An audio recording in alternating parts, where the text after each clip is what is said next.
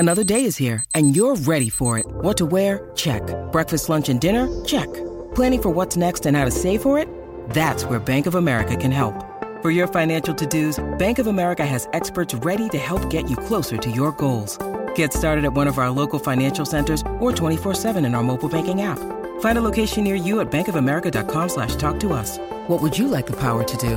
Mobile banking requires downloading the app and is only available for select devices. Message and data rates may apply. Bank of America N.A., member FDIC. Welcome to the Poetry Questions TPQ20, where we sit down with your favorite authors to talk about passions, process, pitfalls, and poetry. My name is Chris Margolin. Let's expand the conversation.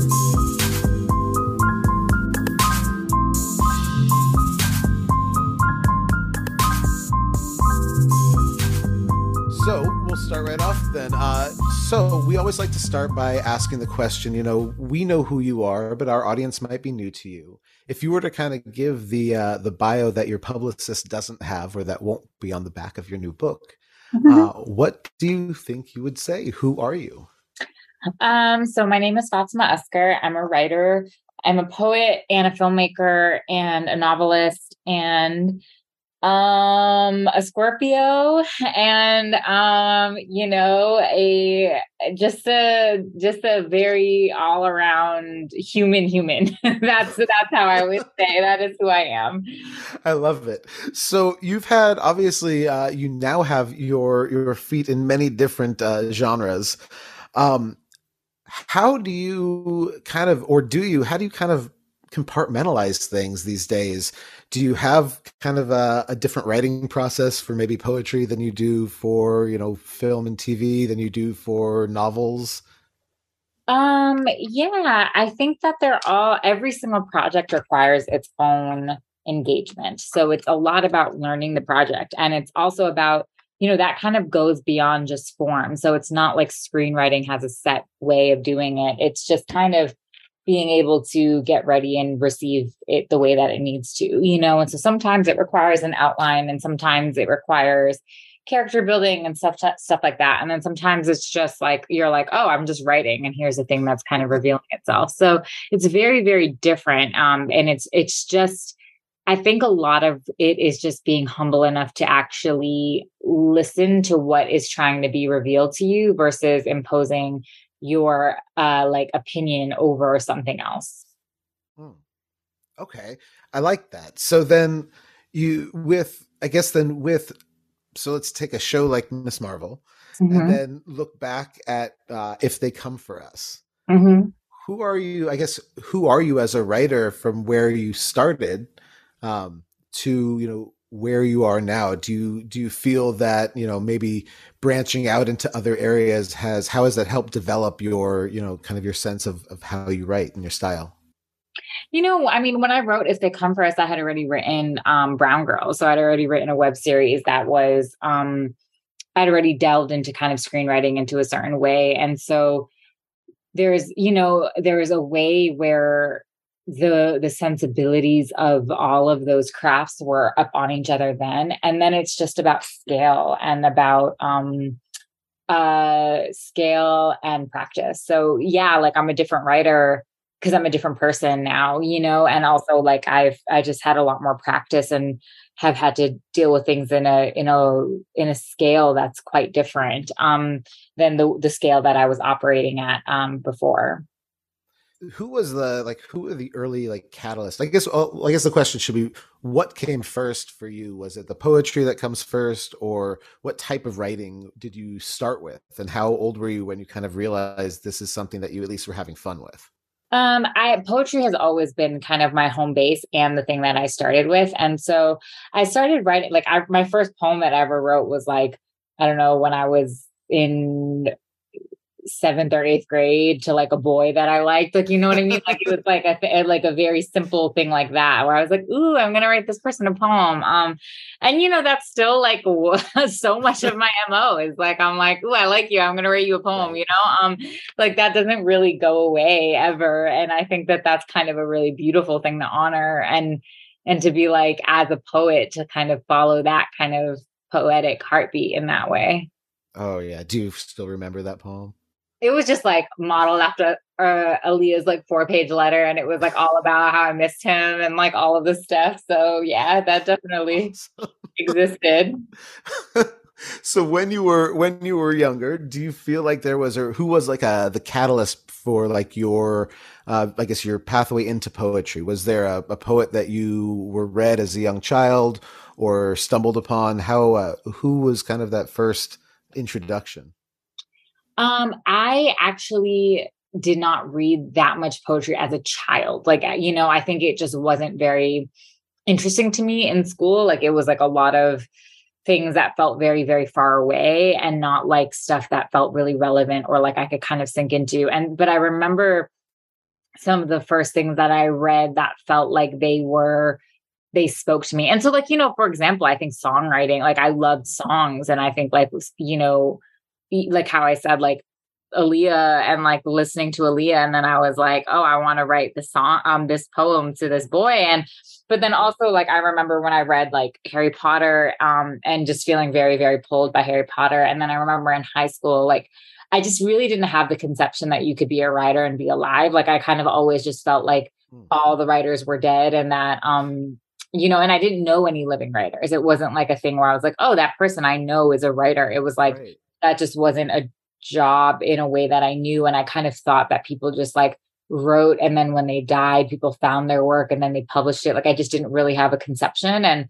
And I remember reading Jonathan Safran Foer's Everything's Illuminated in high school. And I was like, oh my God, like this book, like I didn't know that you could write like this. Like I didn't know that this could be a thing that like you could experience language like this and you could experience storytelling like this. And it made me really like see writing differently. And then I think, there were definitely like books that I read, like Things Fall Apart and like Jazz by Toni Morrison and The Kite Runner, books that I was like very like, wow, like these books feel alive in a really different way than like, some of the things that I've had to like learn or be taught in school. Right. Do you think, that as we kind of head towards school there, do you think, do you think that over time and as you kind of discover, because I think it's a beautiful way to talk about how, it's an oddly beautiful thing to talk about how, you didn't know that writers could be alive and that their work was brought to you later. One, it says interesting things about posthumous books that have come out since. But also, I mean, as you started to discover, living authors, and it's weird how we don't until we kind of move into a writing community really understand that there is, that people are just authors. How do you feel? Boy, I apologize. My That's okay. question. There we go. Do you feel that your writing life, as you come from such a, as you started, in your first poems in 7th and 8th grade, do you feel that what was your dream at that point? Do you think you ever thought you would be, not just put out a book, but do you think you would ever do something on a larger scale that would truly, be in everybody's home at night? No, I did not. I did not know that that was like possible. And I think that for me, like I remember like I really wanted to be a fashion designer when I was a kid. Like it was like I drew a lot of like, and it wasn't like, again, I didn't know that you could do that really either, but I just like spent a lot of time drawing like different fashion looks in my like notebooks and things like that. And then I did theater and I remember like really loving theater, but I also remember like never being cast in roles. And in part, like that was potentially, because maybe I wasn't the best actor then, but also a lot of the times I felt like it had to do with racism and, implicit racism and things like feeling like there weren't really necessarily like roles that were, a lot of the roles were like typically white and that the stories were typically white. And I remember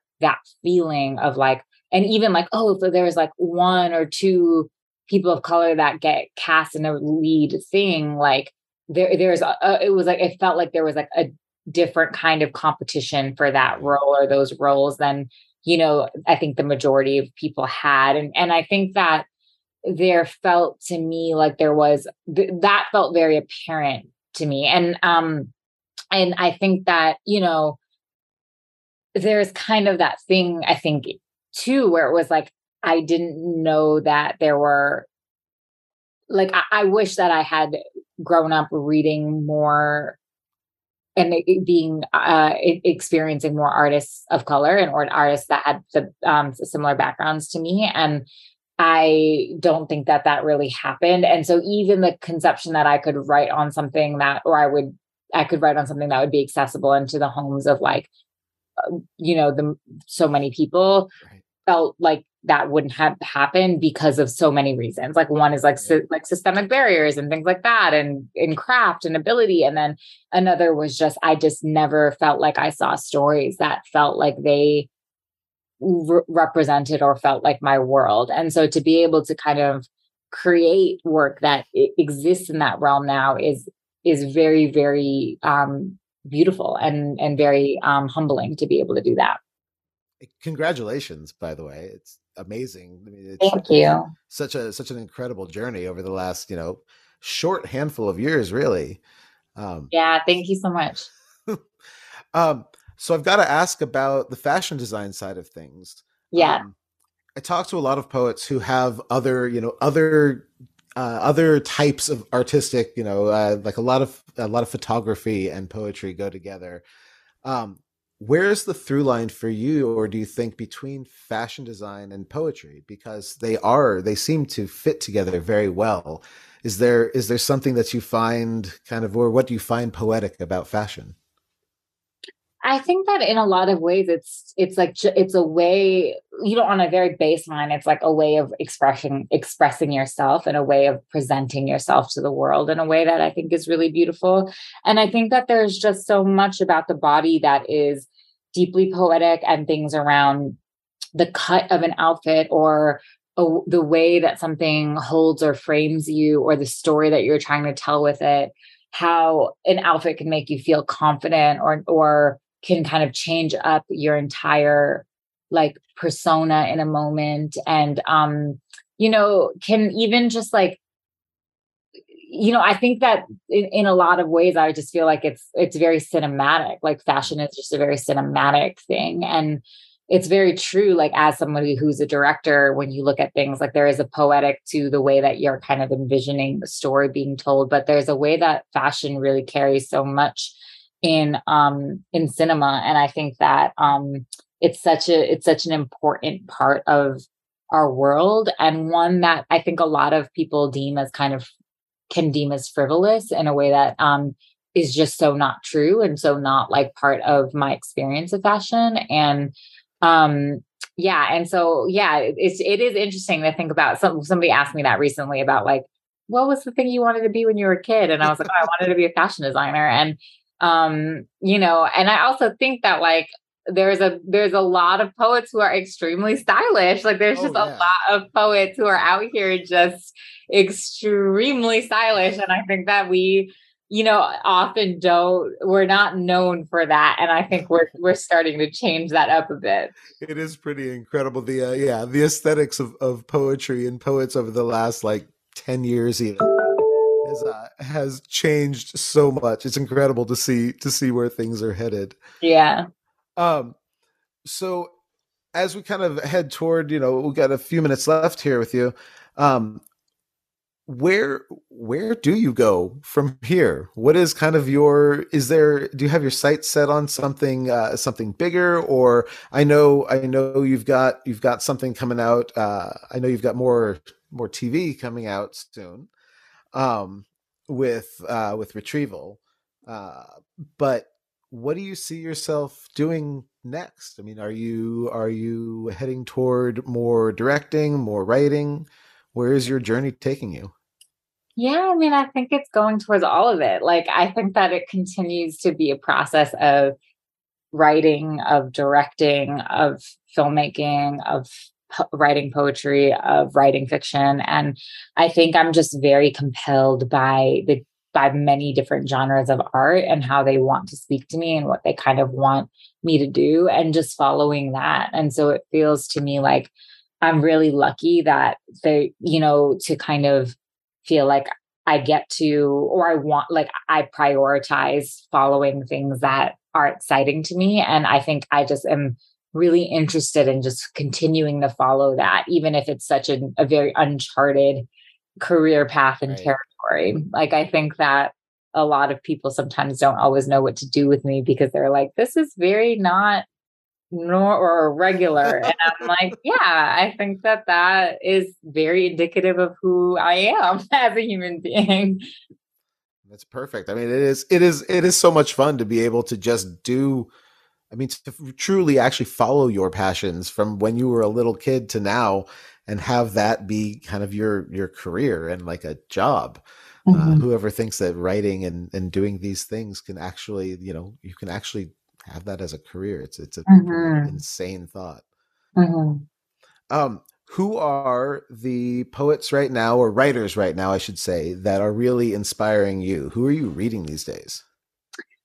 I am reading currently a book of short stories called People Want to Live by Farah Ali, and it's very, very good. I'm also just got Atal Adnan's book, Journey to Tamalpais, and I'm excited to read that. And there's just a bunch of books that I've like gotten recently that I haven't read yet that I'm really, really excited by. But I think that my like lineage of people who inspire me is just so deeply vast. Like, I think a lot of my friends inspire me. And so I'm really, one of my friends who released a book recently this year, Safia Hello's book, is so incredible. Franny Choi has a new book coming out that I've read. That's really, really beautiful.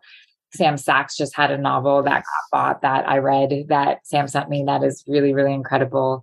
So there's just a lot of folks both inside my immediate friendships and peer groups that I'm so lucky to consider friends. And then so many people outside of that I'm really excited. I saw that Sandra Cisneros just has a new book, and I'm like so excited to read that book.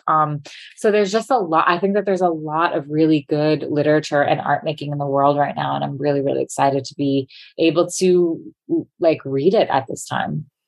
Awesome. Thank you so much for hanging out with me today on TPQ20. It's an absolute pleasure to talk with you. And I look forward to sending more and more people your direction and seeing what comes next. Thank you so much. Thank you for talking to me. Absolutely. Have a great rest of the day.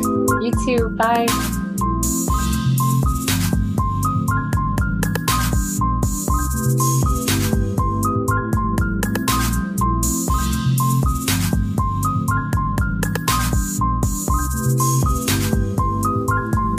Thank you for listening to the Poetry Questions TPQ20. Please like, rate, review, and subscribe. See you next week.